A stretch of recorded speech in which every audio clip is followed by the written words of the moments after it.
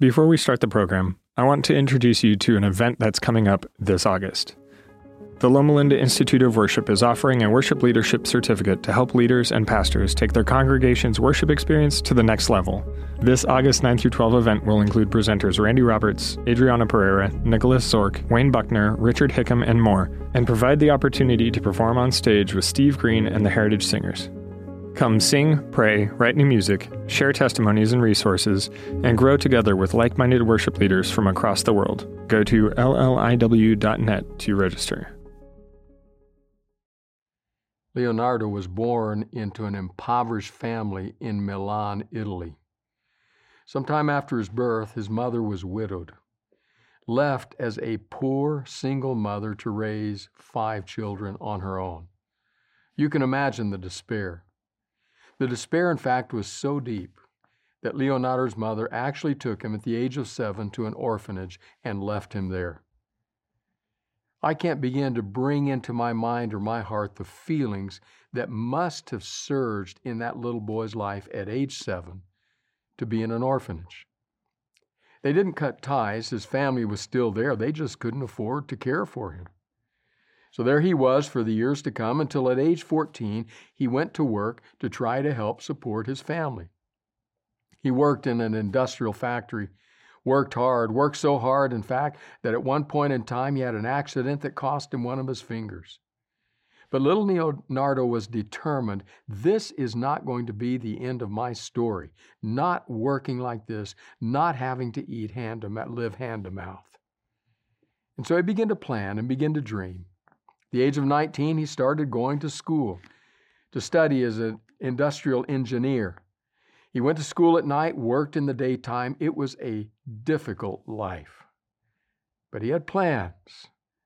He had dreams. It wasn't too long later that he actually went to work for an eyeglass manufacturing company and became fascinated with eyeglass frames.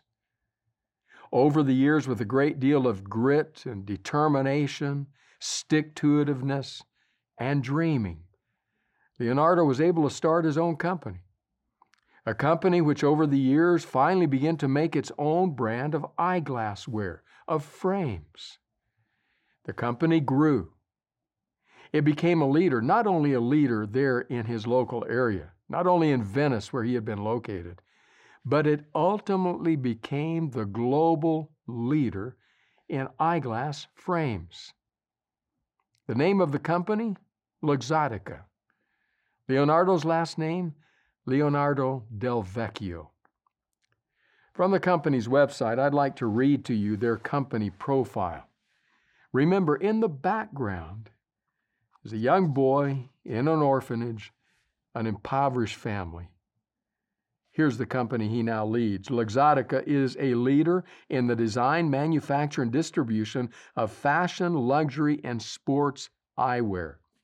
Its portfolio includes proprietary brands such as Ray-Ban, the glasses I'm wearing, Oakley, Vogue Eyewear, Persol, Oliver Peoples, Arnett, Costa del Mar, and Elaine Mickley, as well as licensed brands including Giorgio Armani, Burberry, Bulgari, Chanel, Coach, Dolce & Gabbana, Ferrari, Michael Kors, Prada, Ralph Lauren, Tiffany & Company, Valentino, and Versace. You might know a few of those names.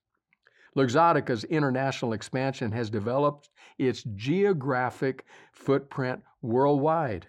The group's global wholesale distribution network covers more than 150 countries across 5 continents and is complemented by an extensive retail network of approximately 9,200 stores. With LensCrafters and Pearl Vision in North America, OPSM and Laubman Pank in Australia and New Zealand, Spectacle Hut in Singapore, GMO and Oticus Carol in Latin America, Salmoiraghi and Vigano in Italy, and Sunglass Hut worldwide.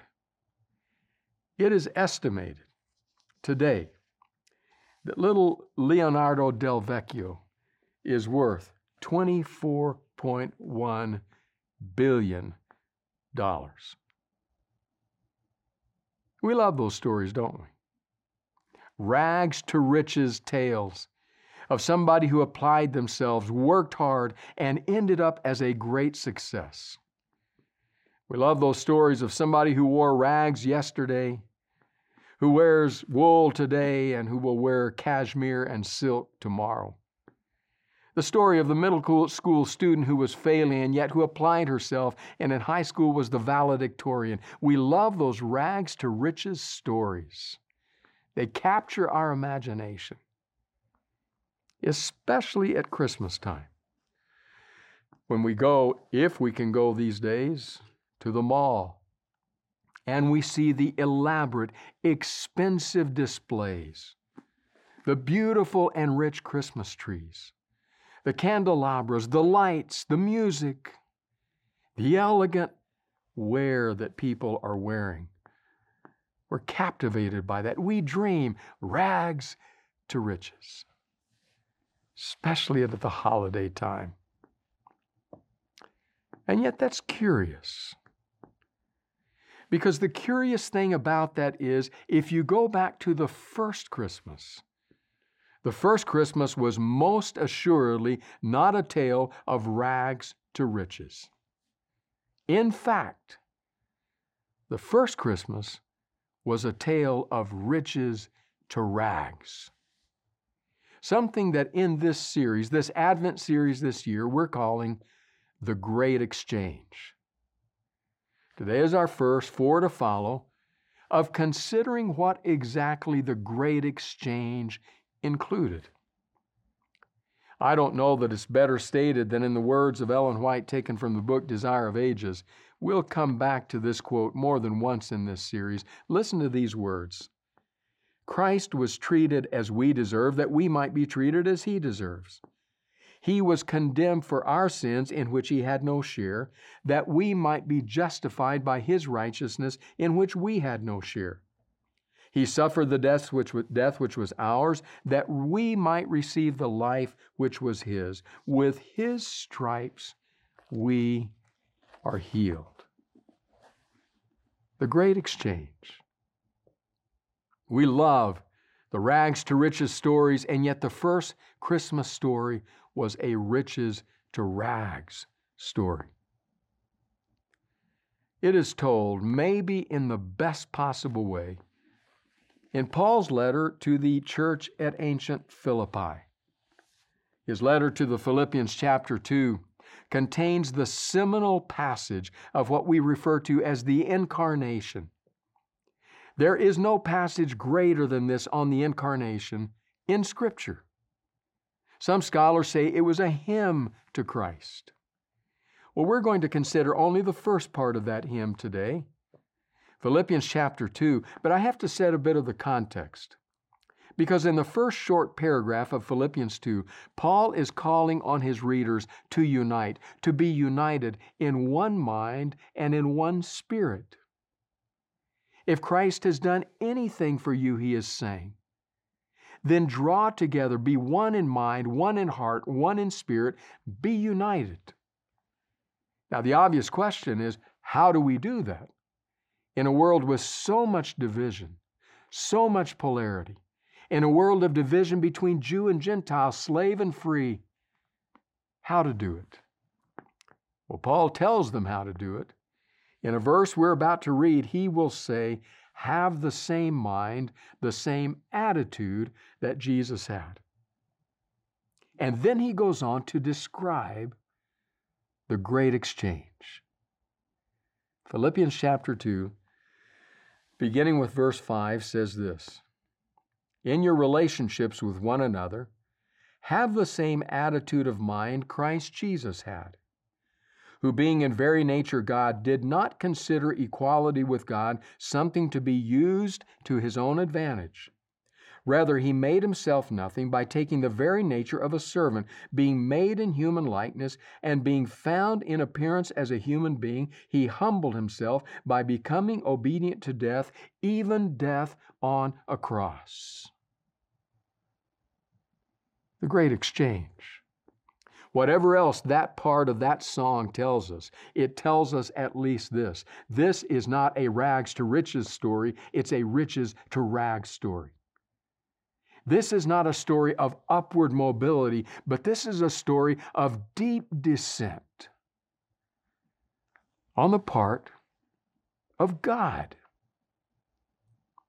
So let's break that down, exactly what was included for him in this exchange. We began with his highest. Let's look again, verse 6. Who being in very nature God, did not consider equality with God something to be used to his own advantage. Very nature God. What does Paul mean by that? Could I summarize it this way? Jesus was God, fully God. Allow that to settle into your mind for a moment. Taking Paul at his word means that Jesus knelt in the primordial mud. Soiling his hands with that mud, he formed out of the mud of the ground first the man and then the woman, and breathed into their nostrils the breath of life. He was the source and the author of life, the creator of all that is.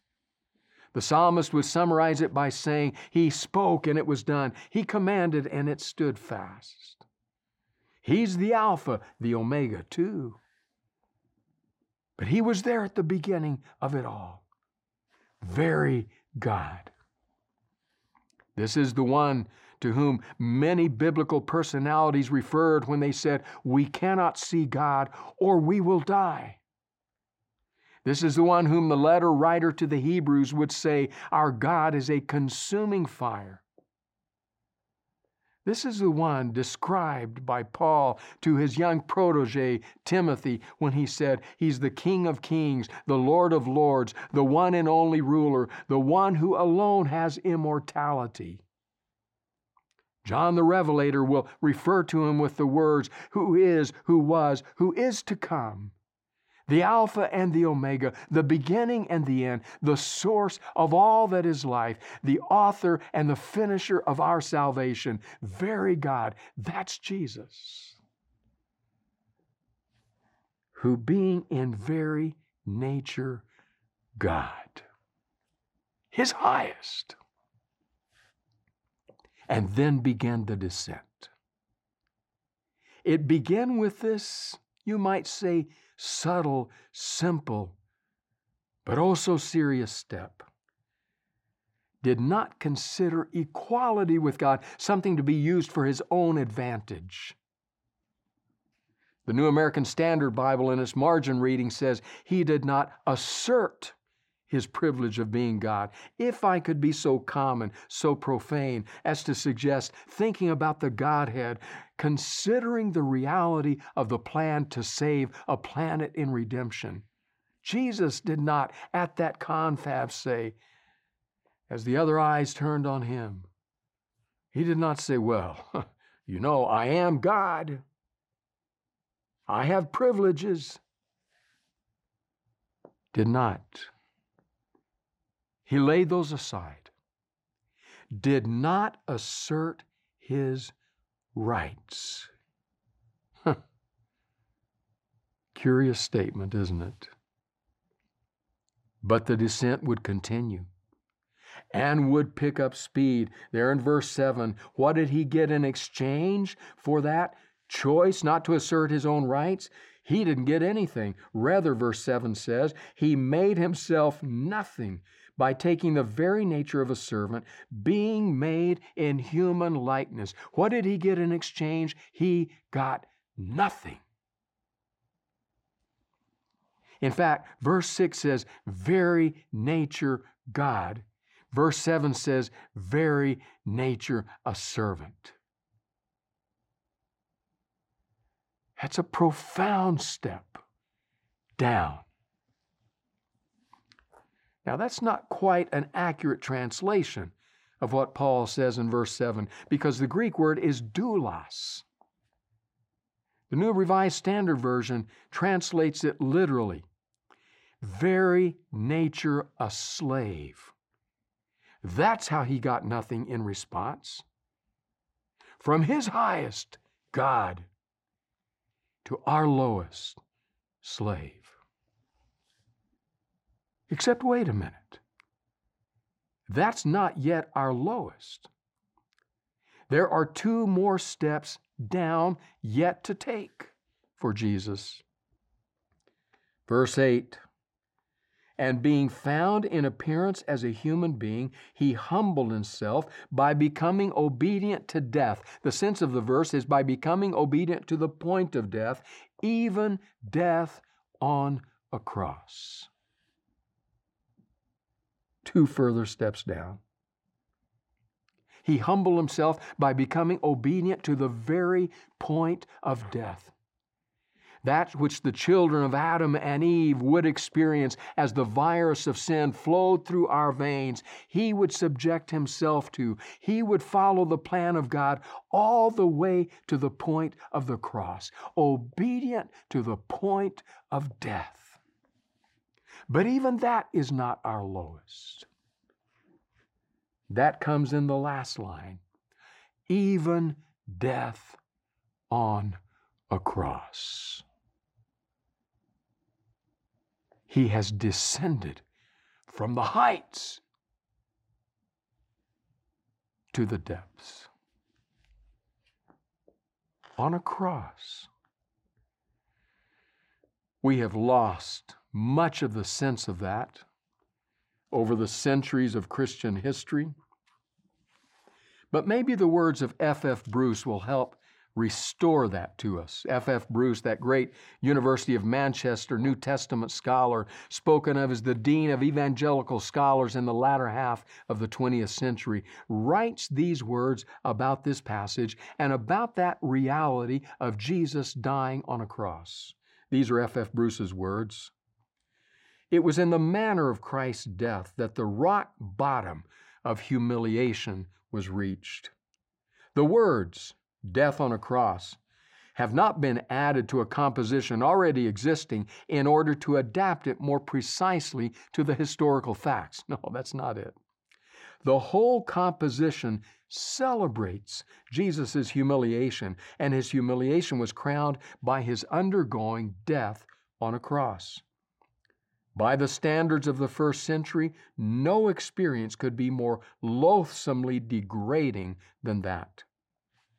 It is difficult for us, after so many Christian centuries during which the cross has been venerated as a sacred symbol, to realize the unspeakable horror and disgust that the mention or indeed the very thought of the cross provoked. By Jewish law, anyone who was crucified died under the curse of God. In polite Roman society, the word cross was an obscenity not to be uttered in conversation. Even when a man was being sentenced to death by crucifixion, an archaic formula was used that avoided the pronouncing of this 4-letter word, as it was in Latin, crux. This utterly vile form of punishment was that which Jesus endured, and by enduring it, He turned that shameful instrument of torture into the object of His followers' proudest boast. May I never boast, said Paul, by contrast with other people's grounds of boasting, except in the cross of our Lord Jesus Christ, an incomprehensible turning upside down of all of the accepted values of His day by one who inherited both the Jewish and Roman attitudes to crucifixion. That was the cross. That's the reality of which Paul pens when he writes of God in the heights, very God, the glorious God of the galaxies, with all the sublime, supreme, supernal, supernatural authority that were His prerogative. And yet who stepped down the starry stair steps of the sky, wrapped Himself in human flesh, became obedient to the very point of death, and then the most vile, loathsome death of His day. Rags to riches? No. The story of the first Christmas is a riches to rags story. We have domesticated it, cleaned it up, sanitized it. When Christmas comes around, the trees go up, the lights go on, the carols play, and the beautiful nativity scenes are on the hearth, proclaiming the gentle tenderness of a virgin mother and her child. We too easily neglect that casting its shadow across that sublime and tender scene is a cross in all its loathsome vulgarity. Philip Yancey captures this well, writing in The Jesus I Never Knew these words: when the Jesuit missionary Matteo Ricci went to China in the 16th century, he brought along samples of religious art to illustrate the Christian story for people who had never heard it. The Chinese readily adopted portraits of the Virgin Mary holding her child, but when he produced paintings of the crucifixion and tried to explain that the God-child had grown up only to be executed, the audience reacted with revulsion and horror. They much preferred the Virgin and insisted on worshiping her rather than the crucified God. As I thumb, writes Yancey, through my stack of Christmas cards, I realize that we in Christian countries do much the same thing. We observe a mellow, domesticated holiday, purged of any hint of scandal. Above all, we purge from it any reminder of how the story that began in Bethlehem turned out at Calvary. We love rags to riches stories. But the story of the first Christmas is no rags to riches story. It's a story of riches to rags. But here is what's compelling about Christmas, about this season we call Advent. What is compelling is that it was driven by this reality called the Great Exchange. And in this passage, the Great Exchange says he surrendered his highest and took our lowest. Why? Ultimately, that we might give up our lowest and claim his highest. Do you know what that means? That means that for Jesus, the first Christmas was a riches to rags story, so that for you, this Christmas might be a rags to riches story. That's what he offers you. That's his great exchange. His highest for your lowest, so that you can give him your lowest and claim his highest. That's the great exchange. So how does it work? Well, it works something like this.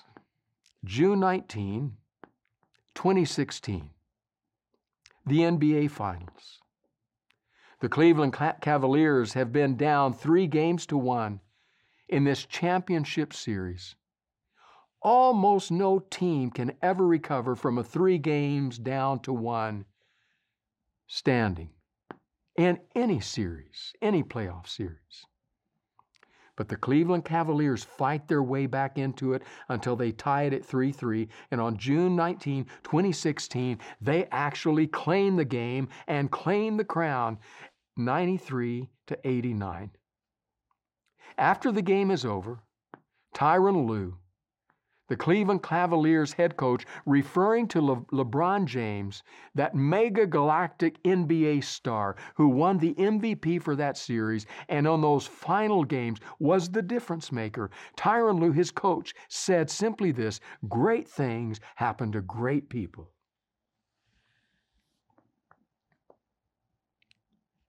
Well, with all due respect to Coach Lue,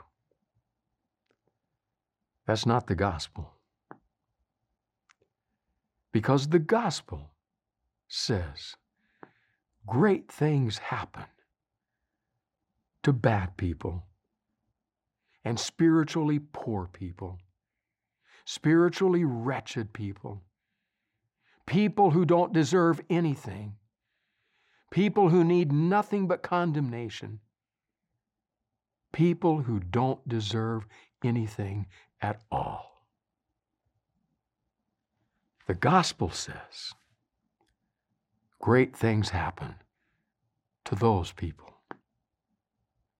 It's the great exchange. The first Christmas for Jesus was a riches to rags tale, so that this Christmas for you might be a rags to riches story. How does it work? Well, let me read you from the Mockingbird blog the words of John Zoll. Listen to what Zoll writes. A few years ago, he writes, a friend who was the owner of a local high-end department store gave me a very generous gift certificate. When I went to use the gift certificate, he met me at the store and walked with me as I selected a sports coat, a dress shirt, and a pair of shoes. I made sure to look at each of the price tags on the sly so I could overshoot the gift certificate enough and put some cash back into the store's register, thereby showing my gratitude for his generosity. When I got to the register, I put my wallet on the counter and got out my credit card, but he placed the gift certificate in front of me and said, "Well, it looks like you've only spent a little more than half of your credit with us." I was shocked. In that moment, I realized he had only been charging me half the ticket price, which meant I was still in his debt. In a few weeks, I returned to the store with my wife, determined to show my appreciation by overspending the gift card. So this time we approached the counter as a unified front with a huge armload of clothing and accessories. I handed our friend the gift certificate and got my wallet out. He took the gift certificate in hand and started entering the purchases into the register. Finally, when the bags were full, he turned to us and said, "You're not going to believe this, but I've rung up everything and the total comes to exactly $0. We started protesting. That can't be right. That total should be well above what was left of our store credit. Then he said, "I don't think you understand how this gift certificate works. No matter what you throw at it, the total will always be $0. We finally understood his arrangement. In our attempt to buy ourselves out of his debt, we had completely missed the value of the gift, which this generous man took such pleasure in bestowing on us." Little Leonardo had nothing, but fought his way to the top. A true rags to riches story. But you know what? The news I have for you this Christmas is far better than that. Do you need grace? Do you need righteousness? Do you need forgiveness? Do you need peace? Do you need joy? Do you need hope? It is available in abundant supply. Whatever might plague you as you live your life at your lowest can be taken by Jesus as he extends to you his highest, free of charge. That's the message of Christmas. That's the great exchange of Philippians 2. The message is simple. For Jesus, the first Christmas was a tale of riches to rags, so that for you, this Christmas might be a tale of rags to riches.